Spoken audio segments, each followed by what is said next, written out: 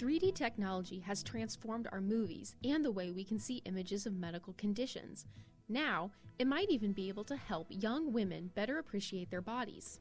In a recent study, University of Missouri body image expert Virginia Ramseyer Winter found that images from 3D body scanners can be used to help young women appreciate their bodies.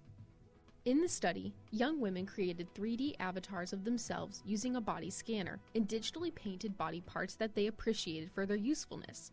For example, a woman who painted her thighs might discuss how their leg muscles help them climb steps or hike trails. Months after completing this activity, participants reported increased body appreciation and less feelings of depression and anxiety.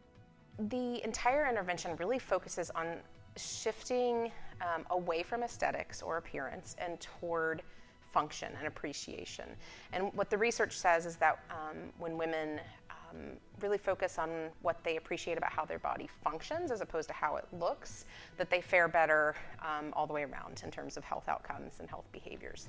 Ramseyer Winter adds that even without access to body scanning technology, young women can still mimic the study's exercise by considering how parts of their bodies help them in everyday life and reflect on positive body appreciation. I'm Kaylin Riley with a Mizzou Spotlight on Science.